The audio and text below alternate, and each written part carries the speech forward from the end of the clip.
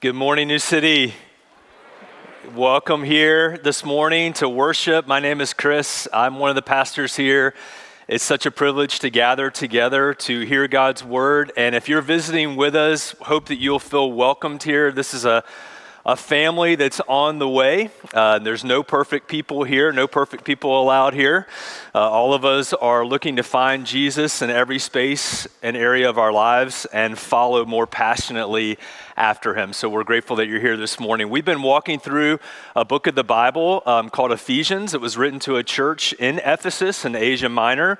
And if you're just joining with us, we're in chapter 6. I want to encourage you to maybe make your way over to chapter 6 this morning, and we're going to start what will be the conclusion of the letter. All the messages, all the studies are online. We produce a study guide for every message. If you want to go further individually or with your family or in a circle, a group of some kind, I invite you to do so as well. If you're able, would you stand with me this morning? And we'll read our passage from Ephesians chapter 6, and this is verses 10 through 13. A final word. Be strong in the Lord and in his mighty power.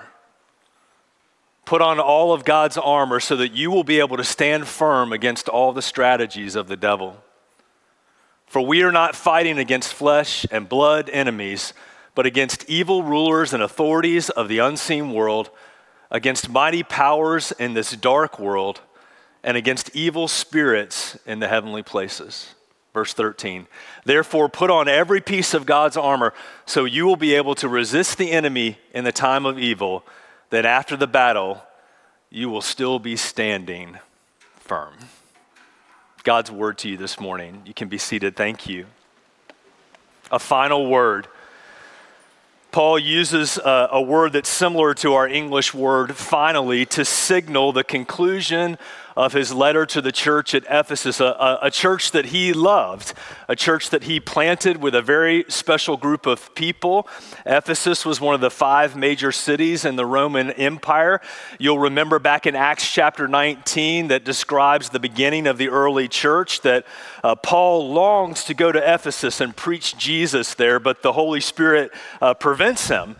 He longs to go north to Bithynia and preach the gospel, but the Lord prevents him. And instead, he goes to Macedonia and to Achaia and places like Corinth and Thessalonica and Berea and preaches the gospel and learns new strategies about how to preach the gospel and engage people with Jesus. And then the Lord allows him to go with a special group of people to Ephesus and plant the church. And then he pastors there for 3+ years, more than any other place that he pastored at. He was in Ephesus. He loved this city. He loved this group of people. And you'll notice in the letter itself, there's not a lot of correction. It's a letter of encouragement, of reminder, and it's broken down into 2 different sections. I hope you'll never forget this. The first 3 chapters are what we believe. Part of what makes us who we are as Christ followers is that we stand firm on a foundation of doctrine and belief about who Jesus is and what he's done for us.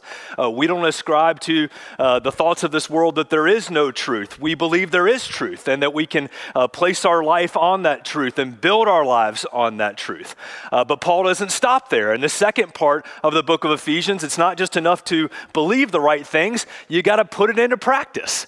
And so the second half of the book, chapters 4 through 6, is all about how we live. And so Paul writes this letter from Rome under arrest, awaiting execution. And he writes back to his friends and he reminds them, hey, don't forget what you believe and don't forget to live it out for everybody to see it. And then we get to chapter 6, this final chapter and this final word as Paul begins to kind of bring it home, as it were, to his friends. Again, this was a church, just to remind you in context, this was a church that had influence all over Asia Minor. Acts chapter 19 reminds us that Paul would go to the major arena there in Ephesus, and he would reason with people in the city, and he would preach the gospel so that every person in Asia Minor heard the gospel. Imagine that. And that's our call today, by the way, as a local church, is to preach the gospel. and to pray for every man, woman, and child to come to understand Jesus, to find him, and to passionately follow after him. After Paul left, he imparted leadership to Timothy, one of his spiritual sons. So Timothy was the pastor at Ephesus for some time. And then church history tells us that John the Apostle actually pastored in Ephesus, and John brought with him Mary, the mother of Jesus, to be a part of the church at Ephesus. So no pressure on preaching those sermons. Mary's just sitting out in the audience and listening. This was a really influential church, an awesome church. And Paul wants to encourage them. And I hope you'll hear those words today in New City for our church, that we'll be committed to building our church on the firm foundation of who Jesus is. But we won't just believe the right things. We'll live it out, and our belief will become ethic. We'll live it out in every kind of relationship. And that's what Paul wants to get after. And now he's going to bring it all to a conclusion here with these words, with the word finally, which again, you could understand the word finally in a couple different ways, right? You could hear the word finally like finally, or you could hear it finally, right? Maybe after 5 months of studying Ephesians, you're going, finally. But what Paul writes here is, it's finally. And everybody should just sort of like scoot up a little bit in your chair. And Paul is signaling to us, finally, I want to say one final thing to you. And I think you would agree with me that final words are important. And so this should cause us to sit up a little straighter and lean in and listen to these words that Paul writes to the church at Ephesus as he says, hey, finally, I want to tell you one more thing about how to stand on this belief of who Jesus is in a world that says there is nothing we can believe, there is no truth, you just believe whatever you want to believe. Paul says, no, here's who Jesus is. We're going to build our life on this belief, and we're going to live out of that. And then he says, finally, I want to share one final thing with you. And it might surprise you what he shares. The theme over the next 3 weeks, as we bring this to a conclusion, our study of Ephesus and Paul's letter to them, is the theme of war. Paul wants to talk about war. He wants to talk about battle, but it may not be the kind of war or battle that you're thinking about. He wants to talk about a spiritual battle that rages all around us. So as he's talking to this church, again, that he loved and he spent so much time with, he wants them to understand what they believe. He wants them to live it out in all kinds of relationships and spaces in their life. And then he wants to give a final word, and the final word is, hey, don't forget, you're in a war. And here's the deal. The war has been decided, but the battle rages on. And Paul wants his listeners, he wants each of us to understand that and to be very aware of that. And the fact that God has a battle plan for this spiritual battle that rages all around us. And what we're going to learn over the next 3 weeks together as a church is this, that we have a supply line.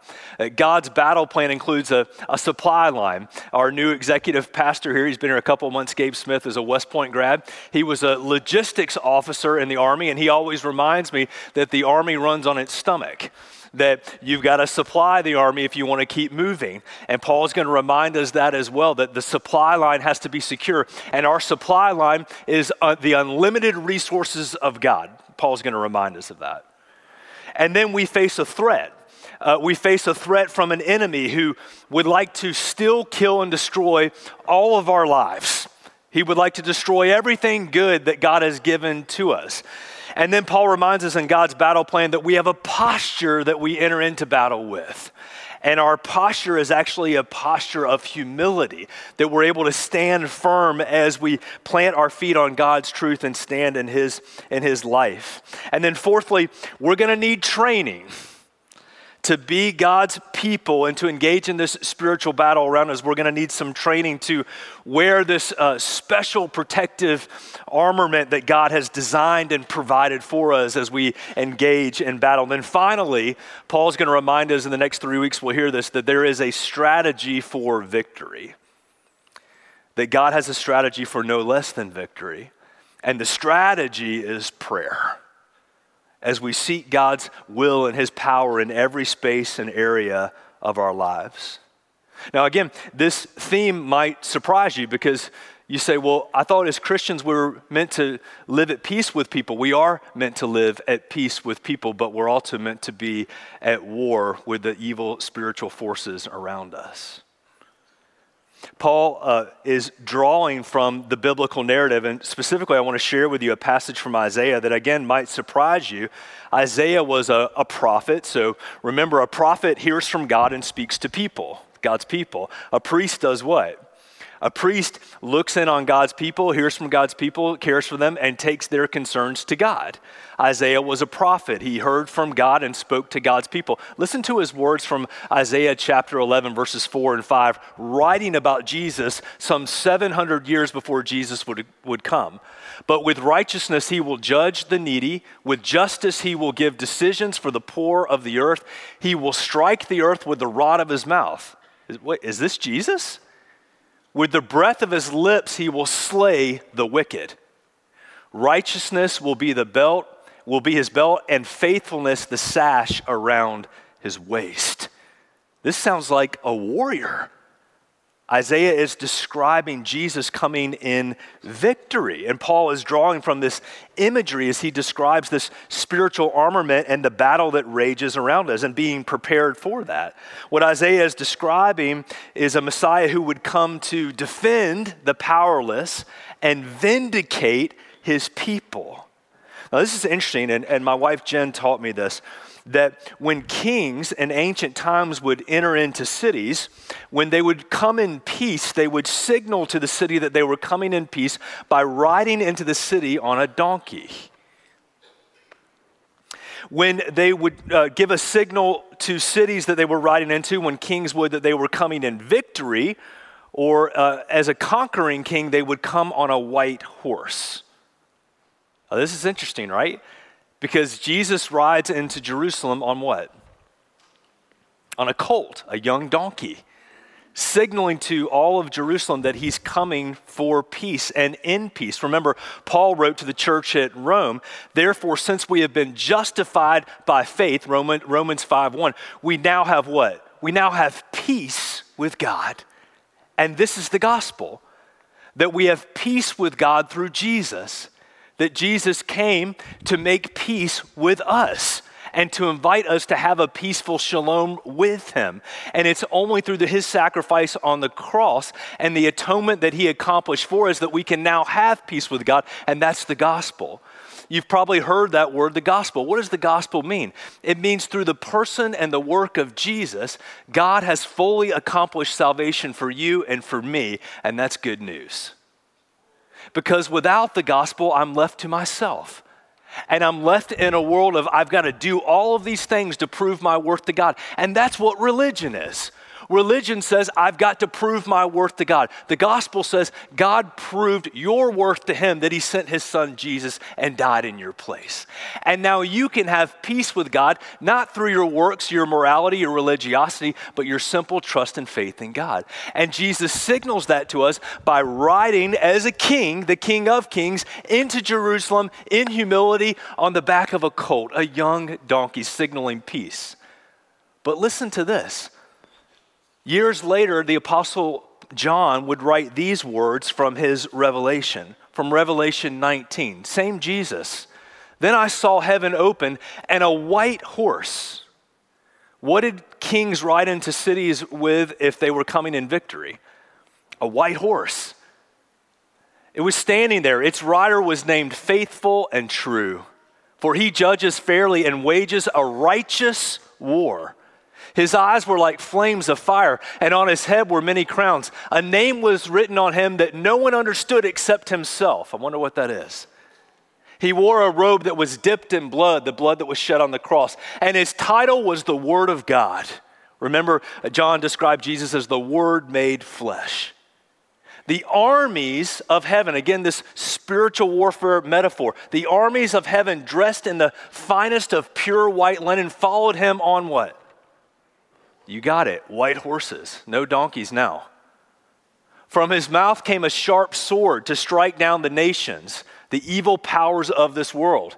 He will rule them with an iron rod. He will release the fierce wrath of God the Almighty like juice flowing from a winepress. On his robe at his thigh was written the title, King of Kings and Lord of Lords. What do you hear in that? This is not Jesus coming as the one who's coming in humility and peace to make peace through his death and sacrifice on the cross. This is Jesus coming the second time as the victor and signaling to everyone that he is a conquering king. And it reminds us today of our bottom line, that we're fighting a battle.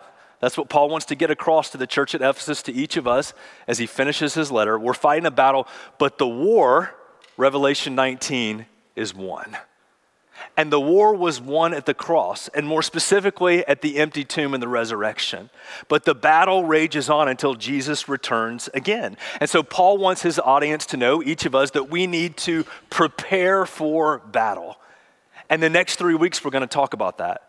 And today I want to look at verses 10 through 13 in Ephesians 6. So if you have your scriptures, open up there. If you have a pen, you have a pencil, you've got eyeliner, you've got anything, a piece of bark, anything that you can take notes with. Guys, come in here and take notes, okay? Come in here and take notes. So many times, right, we're just asking God throughout the week, Lord, what are you saying? What are you saying? What are you saying? And remember, when we want to know what God is saying, what do? We go back to what God has said. And so many times the Lord speaks to us and we just forget about it. Do you know the whole Old Testament, all 39 books of the Old Testament can be summarized in one word? Remember. We got to remember. And part of the way we remember, I mean, you know how you learn, but part of the way we remember is we mark up our scriptures. You know, look at mine.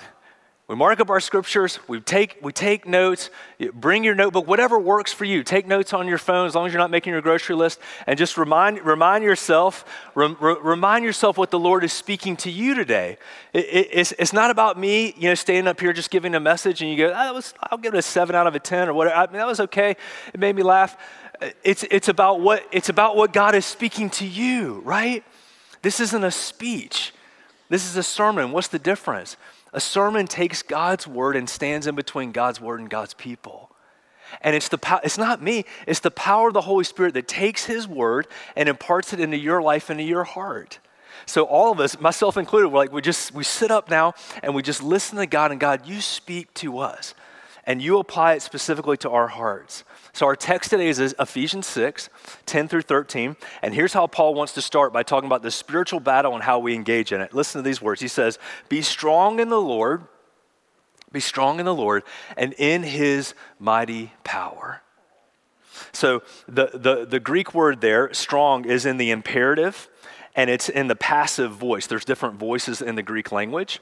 And what this means is that it's translated as be encouraged or be made strong. You don't need to raise your hand. How many of you need to be made strong today? And what Paul is saying to us is you can't be strong in your own intellect, in your own power. You have to be made strong. Now, how are we made strong? Now, this is so counterintuitive to what we learn. We're made strong as we admit our own weakness. So the way that we stand up tall in the kingdom of God is by coming low. This is why Jesus said, "Blessed are the poor in spirit, for they're going to see God." They can actually see who Jesus is and see who God is because they come in humility. So our way to be strong is actually to come low. And so Paul is saying here in Ephesians 6, verse 10, two different things. He's saying, be strong, and then he's saying, you can't be strong. Be strong, but you can't do it on your own. The only way that we gain spiritual strength is by admitting our weakness and our humility, which can be very difficult for us. Actually, our own physical strength, our intellect can be a liability in a spiritual battle. Let me be very clear. You and your own strength and power are no match for your enemy. He's a very strong foe. And if you think you can match him, you're wrong, and Paul reminds us of that. In fact, think about King David, mighty King David, the warrior for God. Listen to his words in Psalm 20, verses 7 through 9, and maybe go back and read it this week on your own. He says, some nations boast of their chariots and horses, But we, speaking of the people of God, boast in the name of the Lord our God. Those nations will fall down and collapse. They will be humbled. But we will rise up and will stand firm, a theme that Paul's going to use here in Ephesians 6. Give victory to our King, O Lord. Answer our cry for help. And here's what I want you to do if you're taking notes. I want you just to circle or write out that last word of David's prayer there in Psalm 20, verse 9. What is it? Help me out. Help. You want to know what the one word prayer that God longs to hear more than any other prayer in your life? Help. Help me, God. And some of you in the room this morning, some of you watching right now online, this needs to be your posture and your prayer. You've tried everything of your own strength and your own power. And what God wants to do is to get you to a place that unless he comes through, you're through. And you pray like David did. God, give me the victory. Give us victory. Answer my cry for, and here's the word, help. I need your help, God. Here's, again, mighty King David, the warrior for God that is saying every other nation boast in their own strength. But we as God's people, we boast in the strength of our Lord. And our strength comes from praying this one word prayer that God longs to hear more than any other prayer in your life, and it's the word help. Because in that one word, you're admitting that I can't do it in my own strength. But Lord, you can, and you're strong. When I think of all this, Paul wrote, remember this? In Ephesians chapter 3, he concludes that first part about what we believe with this beautiful prayer and benediction. He says, when I think of all this, I fall to my knees and I do what? I pray. I pray to the Father, the creator of everything in heaven and on earth. I pray that from his glorious, unlimited resources, our supply chain for the army, he will empower you with what? With inner strength through his Spirit. So let's pay attention here. As Jesus followers, for those of you who follow Jesus, our strength comes from the Spirit of God, and it comes inside first and then works its way out. Everything in culture in the world says that you've got to get strength from things that are exterior, and you've got to show everybody your strength out here, whether it's financially or whatever it might be. But what Paul reminds us is that our strength only comes from the Spirit of the Lord, and it comes on the inside first, and it works its way in our hearts and our spirit outwardly to other people around us. And I want to remind someone in the room of this today. Okay, everyone watch this. That there's nothing in your life. What can we inference from these passages that we're hearing about strength and God's help and his power and our weakness and humility? That there's nothing that you're facing today that God's strength and his power can't overcome. And I know it may feel like, I don't know, that God just can't work in this situation, that his power is not going to be enough. But we're reminded today in the passages already that we've covered so far, just this one verse, Ephesians chapter 6, verse 10, that there's nothing that God's strength and power can't overcome in your life. And I believe there's someone in here today that needs to hear that. You need to be reminded of that today, that God's strength is sufficient. But his strength comes from his Holy Spirit inside, internally first. God wants to do a work in your heart so that he can do a work through your life. Do you hear that? Remember what the angel said to Mary? Nothing is impossible for who? For you? For me? No, nothing is impossible for God.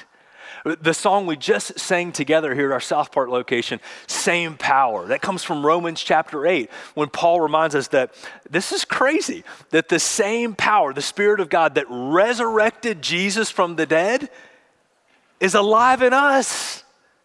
It's the same Holy Spirit that empowers us with inner strength. So Paul reminds us here, verse 10, Ephesians chapter 6, to be strong in the Lord and in his mighty power. Remember when Joshua, just real quickly here, Joshua chapter 1, Joshua is taking over for Moses, and he's going to lead the people of God. This is his charge, to lead the people of God and to cross over into the promised land. And remember what the Lord says to Joshua over and over and over again?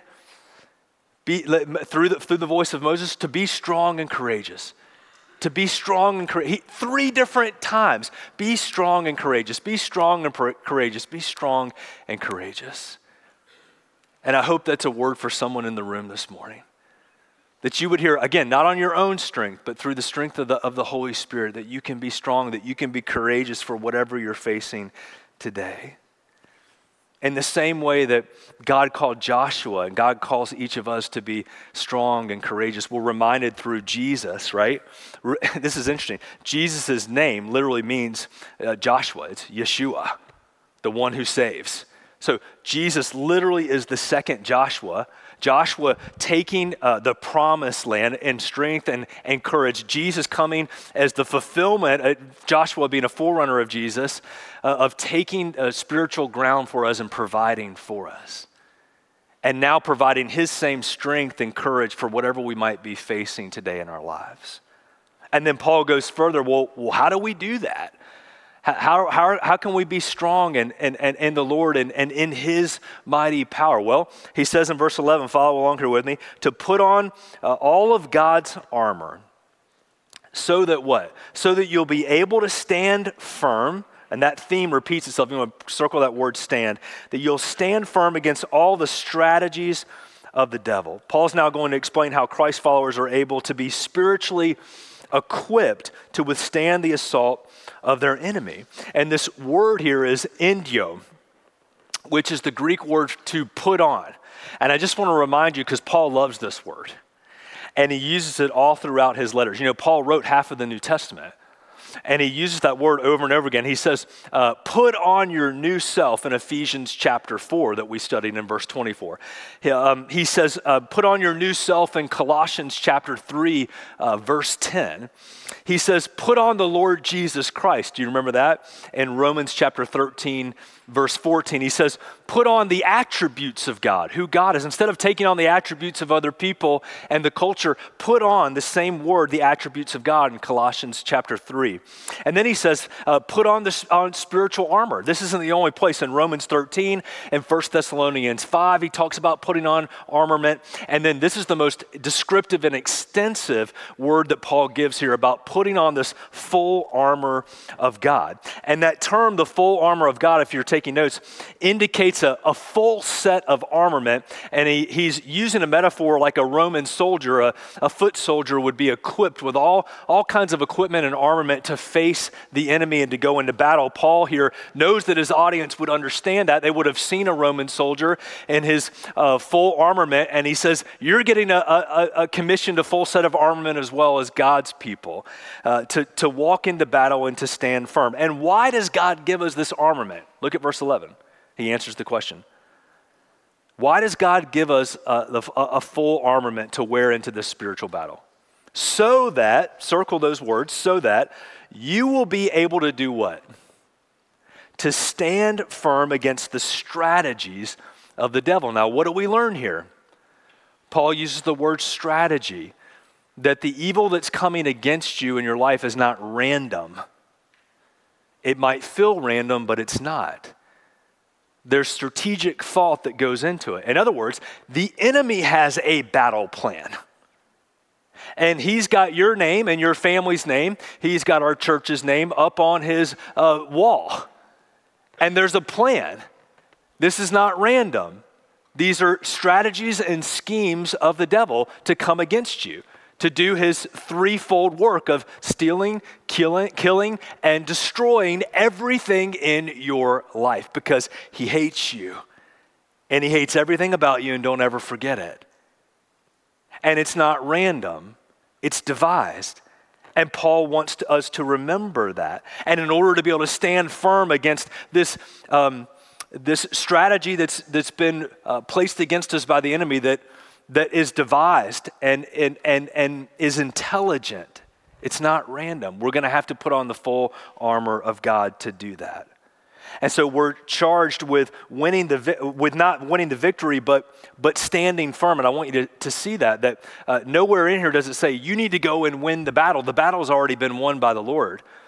What Paul says is you need to do what? You need to stand firm against the attacks that the enemy brings in your life, against your marriage, against your faith, against your kids. Stand means more than just hold your ground, by the way. This term also can mean a forceful offensive against the opponent. So the term is repeated 3 different times here. Look at verses 13 and 14. It's repeated over and over again. It reminds me just real quickly of Jesus having an interaction with his disciples in Matthew chapter 16. And he says, you know, who do people say that I am? Do you remember this? And they say, well, some people say that you're Elijah.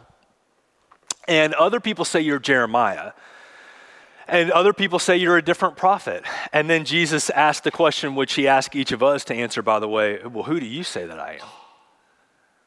And Peter can't help himself. Remember this? In Matthew 16, he says, you're the Christ, you're the Son of God. And Jesus turns to Peter and says, flesh and blood didn't reveal this to you, Peter. Heaven, the Father revealed this to you. And then he gives this incredible blessing to Peter. He says, your name is Peter, Simon, the rock. And on this rock, I'm going to build my church, and the gates of hell will not prevail against it. Now, some people have misunderstood this to mean that it was going to be on Peter and his apostolic ministry that the church was going to be built. That's not what Jesus was saying.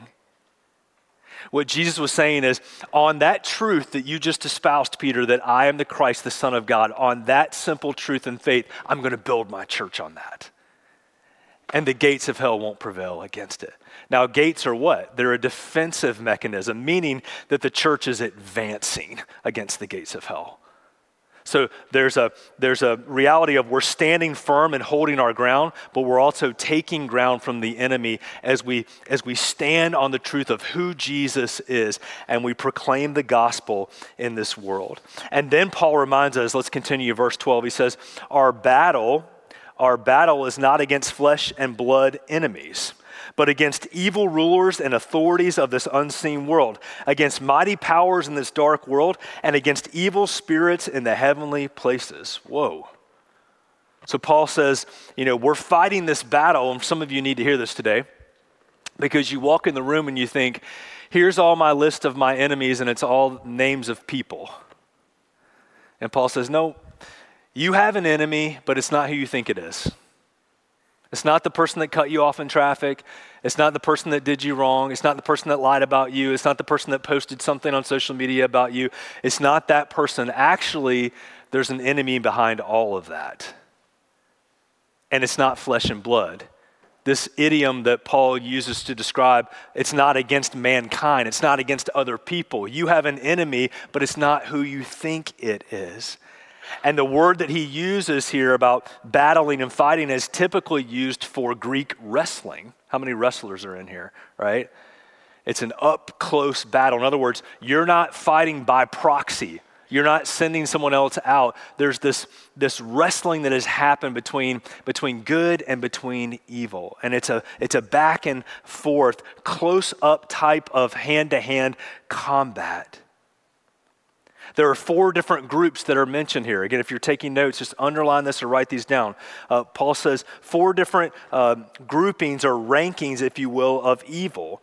This evil force that we're battling against. There's evil rulers and authorities of the unseen world, mighty powers in this dark world, and against evil spirits in the heavenly places.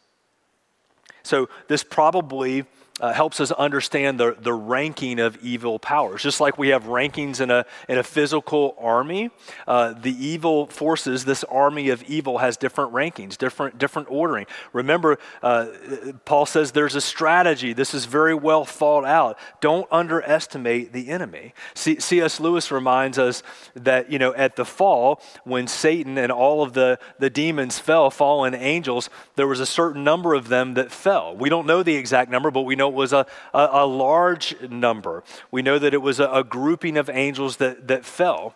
Again, we don't know the exact number, but we know it was a grouping. And what Lewis argues is that they're not able to regenerate or procreate, which may sound weird, but think about that. There's no more evil forces today than there was at the fall. But there's more people. And so what Lewis argues is the world expands, the population expands, and people begin to populate more and more of the earth, and there's more complexity in society and civilization, that the enemy has to become more complex. That he's got to have even sharper strategies because he doesn't have more forces. He's got to be even more strategic about how he uses those forces. So evil forces we know in the scriptures are assigned to different territories.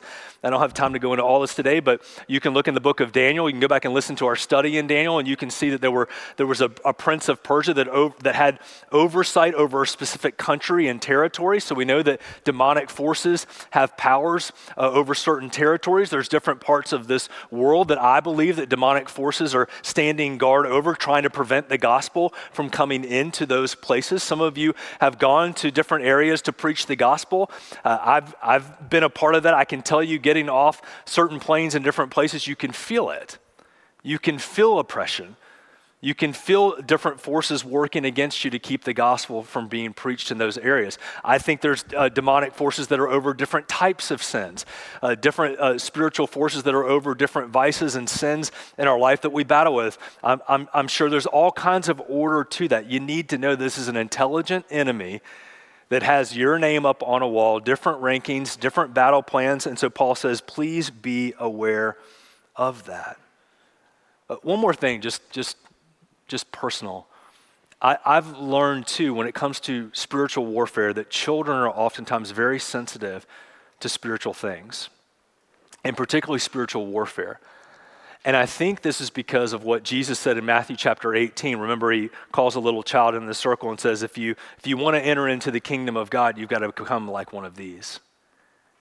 And he doesn't mean that it's a lack of intellect, but what he means is a simple faith, a simple trust, spiritual eyes to see what's happening. I think sometimes the older we get, the more we cover all of these things, and we try to convince ourselves that there's nothing spiritual happening around us. There's not a battle raging around us. There's not demons. There's not angels. There's not this warfare.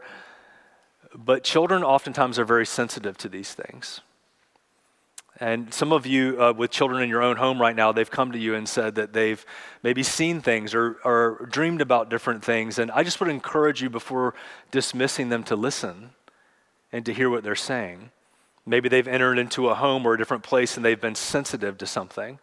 And they're aware of something that's happening in the spiritual realm. I don't know if that resonates with some of you, but experientially and as a pastor, I've seen that happen over and over again as little children sometimes have a radar and a sensitivity for things that are happening in the spiritual realm.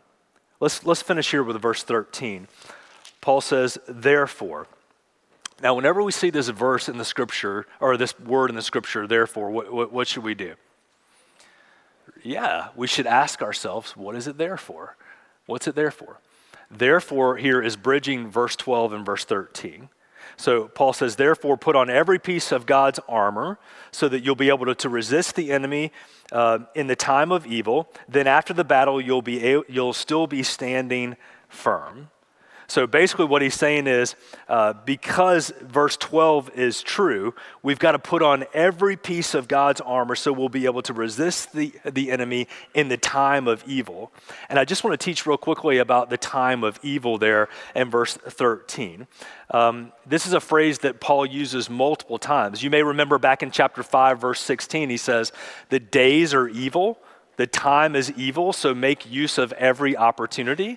What is Paul talking about? Is he saying that days are evil in themselves or time is evil? No. Here's what he's talking about. He's talking about the time between the first coming of Jesus in the manger, as we know Jesus Messiah, and the second coming of Jesus that we read about in Revelation 19.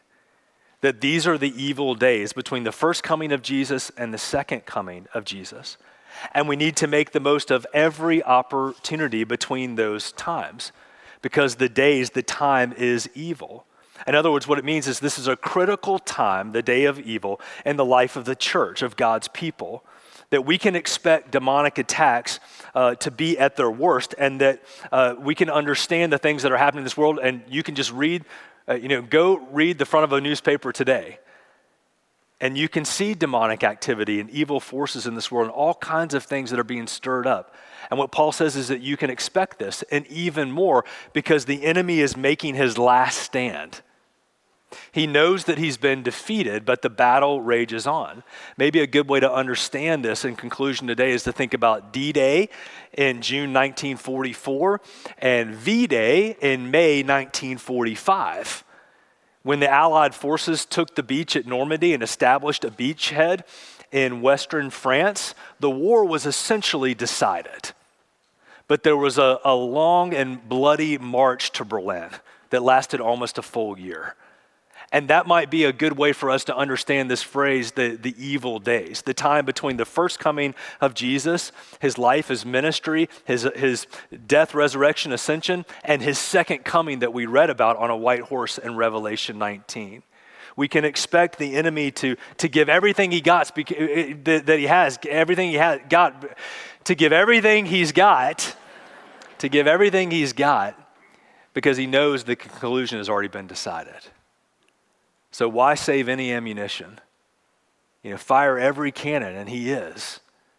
But Paul reminds us when we're strong in the Lord, right? When we're strong in the Lord, when we put on the full armor of God, when we realize we're in a spiritual battle, that it's not against flesh and blood. You think you have all these enemies, you have an enemy that attacks your soul and your very life in Christ. When we resist the enemy in this evil time, we'll be standing firm, Paul says here in verse 13, when the battle is over with. Let me say it a different way. Hopefully you won't forget this. We're in a battle. That much is clear from just the first installment here of the conclusion. We've got two more to come. We're in a battle, but you need to go today knowing that the war has been won. We're in a battle, but the war has been won. But just remember, there were a lot of casualties between D-Day and V-Day. The war had been decided, but the battle raged on. And as followers of Jesus, we can't engage in this spiritual battle in our own flesh. It's only through the power of the Spirit of God in our inner person, working from the inside out, that allows us to stand firm. We're going to continue next week in verse 14. I want to encourage you to read ahead, Ephesians 6, 14 and following, as Paul begins to describe each piece of this armament that God has given to us to engage in this spiritual battle. I hope I'll see you here next week as we continue. Let's pray together.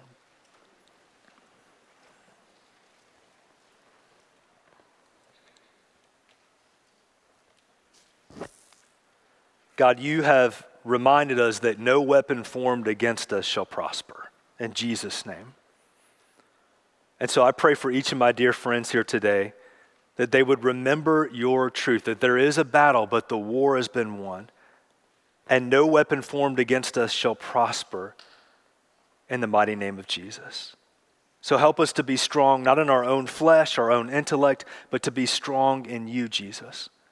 And to put on the full armor of God, every piece of armament that you've designed so that we can engage in this spiritual battle. Help us to stand firm, and help us to remember this truth that we sang today, that because you live, Jesus, we can face tomorrow. We have hope because you live. In this world that is passing away, we have hope because of you. And we pray this in the mighty name of Jesus. And all God's people said together, amen, amen, amen. Amen. Would you stand as we continue in worship?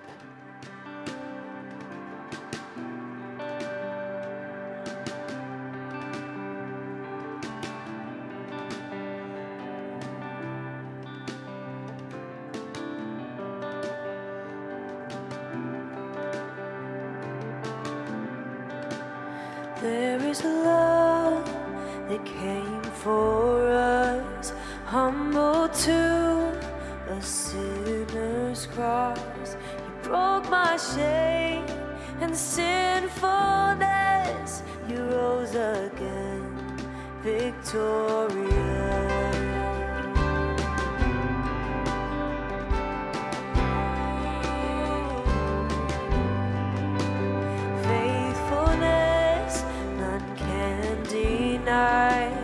Through the storm and through the fire, there is truth that sets me free.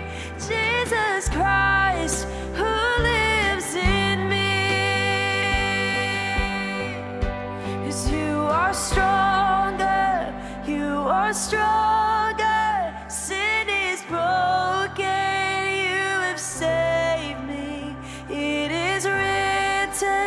Christ is risen. Jesus, you are Lord of all.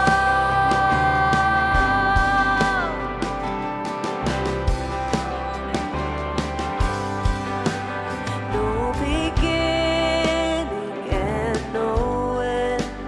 You're my hope and my defense. You came to seek and save the lost. You paid it all upon the cross. 'Cause you are stronger, you are stronger. Sin is broken, you have saved me. It is written, Christ is risen. Jesus, you are Lord of all.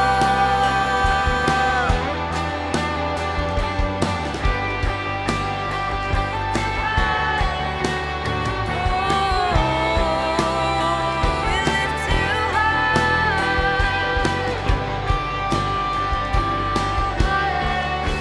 So let your name be lifted higher, be lifted higher, be lifted higher. And let your name be lifted higher, be lifted higher, be lifted higher. So let your name be lifted higher, be lifted higher, be lifted higher.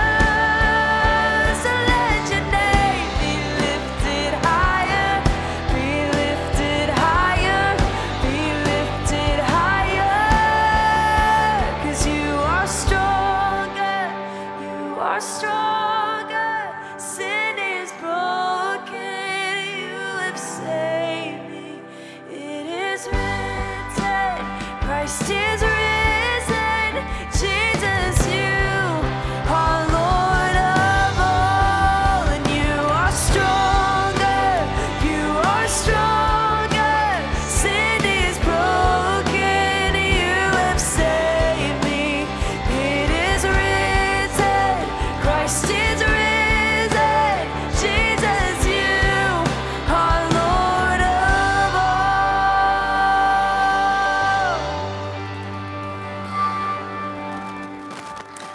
Thank you so much for being here this morning. There's something special about being together as brothers and sisters, as a family. And you know, God uses each one of you in each other's lives to remind each other to find your strength in the Lord and to pray for each other. We want to pray with you. We want to pray for you. If you have a prayer request that you'd like our prayer team to pray for, please go to newcity.us/prayer. A few of us will also be up here this morning if you'd like to be prayed for. Don't forget, if you're new, drop by Connection Point, or if you just want to find out ways to get connected here at New City, drop by Connection Point. And lastly, one of the ways that we respond to worship is through our giving. You can give at the website online, newcity.us/give, or on your way out in the drop boxes. If you're able, would you extend your hands for benediction? This is a blessing that came through Aaron the priest in Numbers chapter 6, and I love how it's described. This is how Aaron was to put the name of God on the people. So as we talk about the mighty name of God and living in his power in this spiritual battle around us, would you receive the name of God today? May the Lord bless you, and may the Lord keep you. May the Lord make his face to shine upon you. May the Lord be gracious unto you and lift up his attention towards you. And may the Lord today and all throughout this week fill you with his strength, his peace, and his power. In the mighty name of Jesus, amen, amen. Love you, New City. Thanks for being here.